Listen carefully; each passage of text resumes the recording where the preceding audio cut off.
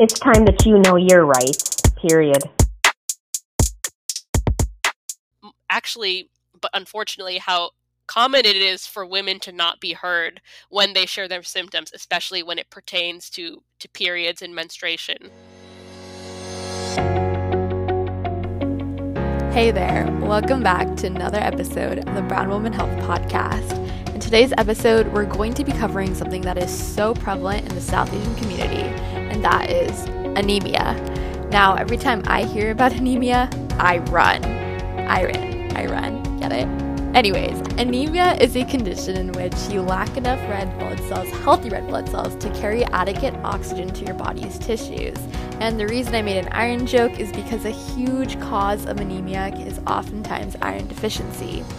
Now, to cover this topic, we're invited a special guest, Aleenah Ansari, to talk about her experience with anemia and some factors that we don't really consider with anemia, most prevalently, mental health. So welcome to our show, Aleenah. Could you please introduce yourself? So my name is Aleenah Ansari, and I kind of have a lot of different roles and titles, but I think at my core, I really consider myself a storyteller. So I do this by day, maybe in a non-traditional way at Microsoft, where I create go-to-market strategy and campaigns. But it also shows up in a lot of the other things that I do in my free time. I call it working the night shift, kind of the night shift of my dream. So as a freelance writer, as a speaker, and as a mentor to a lot of women and folks of color who are breaking into media, tech, and business. I think a lot of what we do is sharing stories about ourselves and what brought us to where we are, but also giving advice so that way they feel a little less alone in the process. Thank you for sharing that, Aleenah, and we're so excited to have you on our show today to discuss what health means to you in your health journeys. So before we start, what does health look like for you, whether it be physically, mentally, emotionally? What is it? Mm-hmm. Yeah, I think as you alluded to, the way that I see health has become a lot more expansive. So growing up, there was a lot of emphasis on physical health, the kind of traditional things that you can measure. So your vitals, the way that your body appears, even like my parents talk a lot about our genetic history. So what conditions are we potentially predisposed to get because it runs in our family? And we've had a lot of different, there's a lot of different conditions that show up. And I think there's a lot of fear, honestly, of not being somebody who gets them. And so a lot of times health was a way to live longer and to hopefully not deal with as many health conditions or challenges. And I think that it's, of course, important to be aware of your health and where it comes from physically, but that's not the only aspect of health. And so the further I've gotten in my life, especially when I got to college, I think of health in terms of a lot of different areas, not just physical health, but emotional health, spiritual health, mental health. And all of these aspects contribute to me really being well and not just taking care of my body, but also caring for my mind and feeling ways and opportunities where I feel really connected to my work. Because when I'm not connected to my work, I think my body knows that, and it does affect other aspects of my life. So I want to feel really aligned as much as possible. So now that we've covered your definition of what health looks like for you, I know that on your Instagram page, you have a post on your menstruation cycle, and there's a lot of connection between menstruation and anemia. So could you tell us a little bit more about your journey, as well as how it's been like using social media to talk about your journey? Because I know there's so many studies these days that talk about the detrimental effects of social media, but I think you've kind of spinned it in a more positive light. So could you just expand a little bit more on that?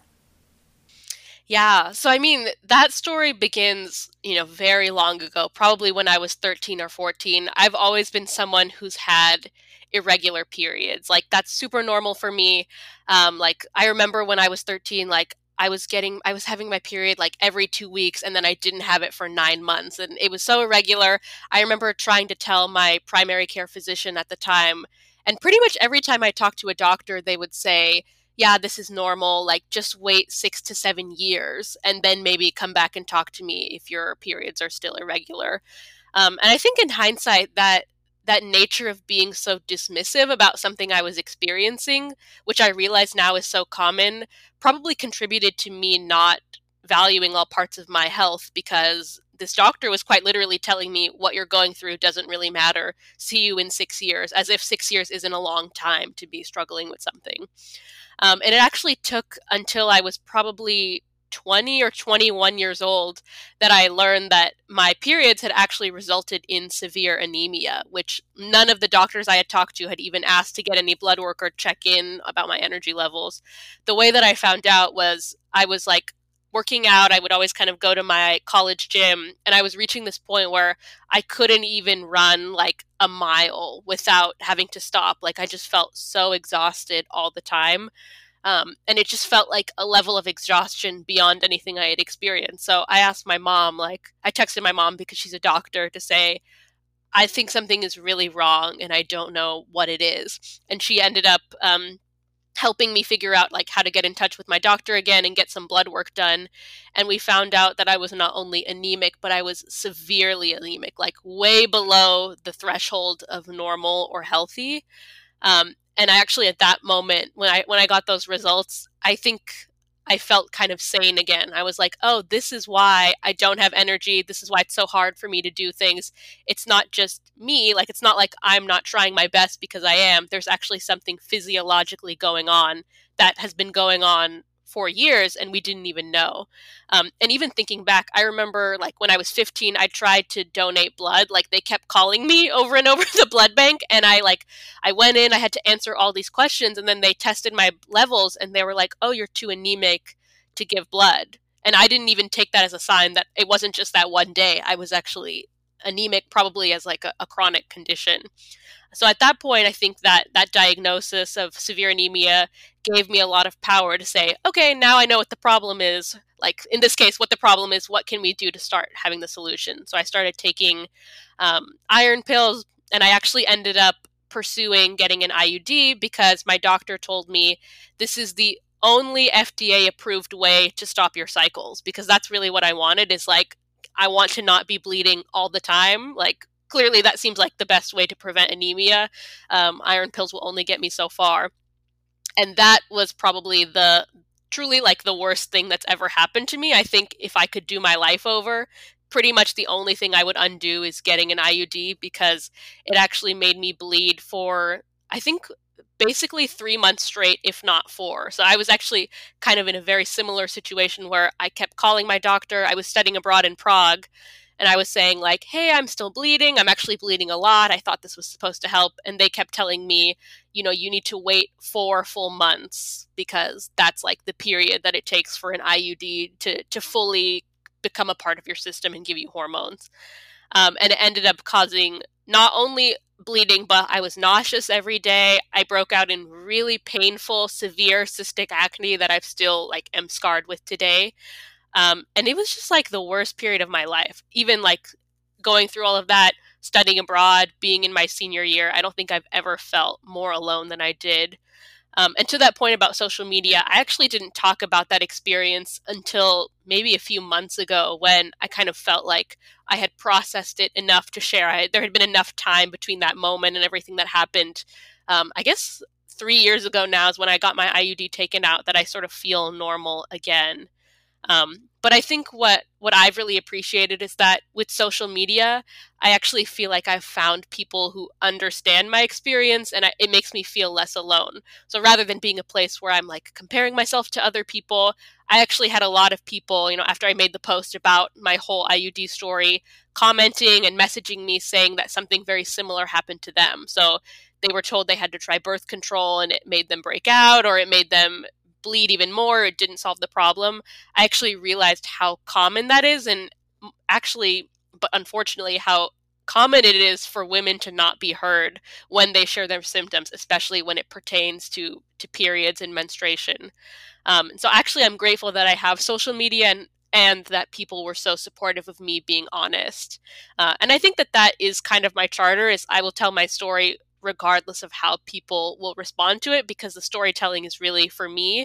And if somebody resonates, it enables or empowers them, then that is just a byproduct. But that's not the reason why I do it. I think I really tell my story and I live my life for me first.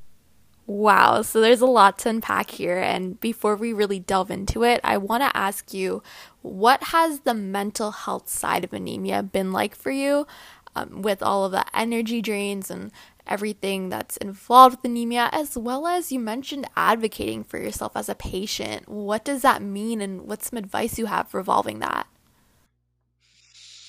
Yeah. I mean, I think once I knew I was anemic, that was the most helpful because I could point to something. But I think up until that point, it was just incredibly disarming in a way. Like, I felt like I didn't have enough energy to show up in the ways that I wanted. And to this point about like not being taught about mental health for most of my life, I think I thought I was to blame. Like, I wasn't working hard enough, I wasn't being present enough. And the fact that I didn't have energy to do things, I think I blame myself because like I've been taught like, you're only there for yourself. Like you have to show up, you have to be self-disciplined. And it was really hard because I felt like my body was betraying me in a way. I wanted to be able to show up and like go to all these like early morning study sessions and late night events and like be really present in meetings when I was at my internship during that time.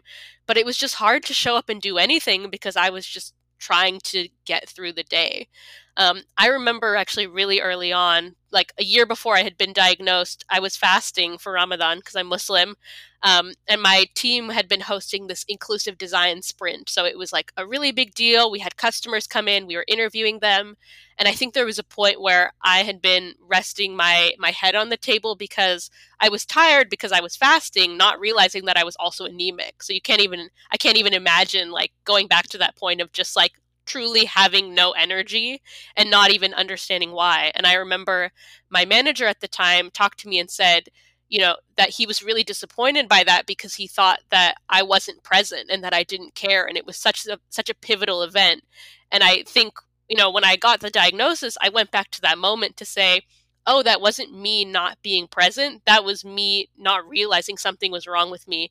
And I didn't even have the language or the ability to say, hey, I'm really tired right now because my body is quite literally trying to survive and recover. So in a way, the diagnosis and like going through having anemia has taught me to be more patient with myself and say, there's a will that I have to do things, but that's not the only factor that contributes. Like sometimes your body is telling you that you need to rest, whether you have anemia or not. Like maybe you need to go to bed earlier, maybe you need to sleep in, maybe you need to skip an event. And this idea of being more in tune with what your body is telling you about when you want to rest is something that I definitely neglected and underestimated that now I value. So I think that's a good reminder to listeners is that your body knows what's going on likely before you do, and to really, really listen and be attuned to that. So then to the point about, interfacing with healthcare professionals, I think I had to learn that in a way, like these healthcare professionals weren't going to look out for me and that I had to be the one to advocate for myself. So even like a year ago, I was having like my period started to get really bad again. So I went to an OBGYN and actually I specifically sought out a woman of color first and foremost because I wanted somebody that I felt like would listen to me and resonate with my experience. And before she even like, when she asked me like, why are you here? What's going on? I made it very clear to her. And I said, I'm going to tell you exactly what I've been through, like what my history looks like, because I know it well. And I don't want to be questioned about what is true or not, because this is my experience. And I told her the whole history. I told her like everything I'd been through. I brought in my blood work because I couldn't operate under the assumption that she would know, because first of all, she doesn't know everything about my life. I'm the expert. But also for me, I really knew that I needed to lay it all out on the table and I needed to be clear about what I needed. And that was a really big mindset shift for me. I think for people who are especially intimidated by healthcare, you kind of go there because you believe like the doctor, the nurse, the healthcare practitioner is the expert. But in reality, you are the expert in yourself. You have to be able to tell your story and then have thoughtful questions about how they can help you. So that way their work, their blood work, their tests can be a tool, but it's your health at the end of the day. And so that idea of how can I leave it out on the table? How can I say exactly what I need to say? Is something I remind myself not only in healthcare settings, but even in like meetings with my manager or interviews or colleagues, that I need to say what I need to say about myself and my work, because not everybody will have that context unless I tell them. And so in a way, I feel like I've found my voice, and it's enabled healthcare professionals, I think, to take me more seriously because I know exactly what I need. And it's sad that I have to do that, but I have to do what I have to do for my health, and I make that clear. I really think that what you just shared is so empowering, and to just go on with that message of empowerment and tie it a little bit back into the social media conversation that we just had, I know in an article of yours you wrote, "I am reminded that others' success is not my failure." And I think that's such a powerful quote, especially to share online. So could you just elaborate more on what you mean by when you say that? Yeah. So I think one thing I've realized about myself is that jealousy is one of my biggest vices. I think it's something I've always really struggled with. And I've always been aware of that in a way. Like, I think I talked about how, in a way, I don't really compare myself to on social media, but I think I do compare myself to people in real life that I know. I have very, very successful friends. Like, most of my friends are in med school, they're in grad school, they're in dental school, they've started their own businesses, which is great. And I love seeing how much excellence there is among my friends. And for the most part, I think 90% of the time, I'm really just inspired by what I see. Because as I mentioned in that quote, I know that there's room at the top for everyone. Just because they succeed doesn't mean that I can't be successful. But I think a reframe that I've kind of recently adopted is from this book I just read called We Should All Be Millionaires by Rachel Rogers. And she has this whole section about how to envision and manifest your dream life. And a sentence that stood out that she wrote is, "Follow your envy, it shows you what you want." And I think that's been really helpful for me, is that envy or jealousy doesn't have to be a bad thing. Jealousy might be a sign that you want something that you don't have. And the important thing is how you reframe it from your own perspective. So when I see all my friends, really successful, right, going to grad school, med school, whatever, I ask myself, is that something I want for myself? Do I want to go to maybe business school? Do I want to go pursue a higher degree? Is that valuable for me? And so it's less about, oh, this person has something I don't have, scarcity mindset, but how can I add more abundance to my life? And does this mean that I want something different? And that's actually why I started freelance writing. Is I had some mentees who are getting really, really great high profile bylines like the Seattle Times. And I said, well, is that something that I want? Are these publications I'm excited by? And it actually led to me pitching myself to them and now getting all of these writing opportunities because I followed my envy and turned it into something that I really want. And I think that's been really healthy for me, is when I'm on social media, I'm not comparing myself to all these people I don't know, because I know that Instagram is a highlight reel, but I follow the things that I'm excited or even I wish I was doing and try to bring them back to my life. That's been much healthier for me. I feel like these thoughts are so profound and has given me a lot to think about, especially about the dimensionality of having something like anemia and how an iron deficiency could really affect your life in so many other ways than what you can really imagine. So thanks for storytelling and on our show today, Aleenah. And where can our guests find you online? Yeah, so the benefit of my name is that nobody spells it like me. So if you search Aleenah Ansari, it's likely me. So I usually post about like upcoming events, honest reflections, travel things on Instagram at Aleenah Ansari. And if you want to learn more about my work, I also have a website, aleenahansari.com. So that's a great place to go if you want to work together or find out about what's to come in the future. And that's a wrap. Thank you for being on our show, Aleenah. We really appreciated this conversation that we had with you today. It was so real, so raw about having anemia. And it's given me a lot to think about, and I hope it's been helpful for our audience as well. Thanks for being on our show, and check out Aleenah online, and also follow Brown Woman Health on Instagram, Twitter, wherever, and we'll see you next time. Cool. Thank you for having me. I appreciate it.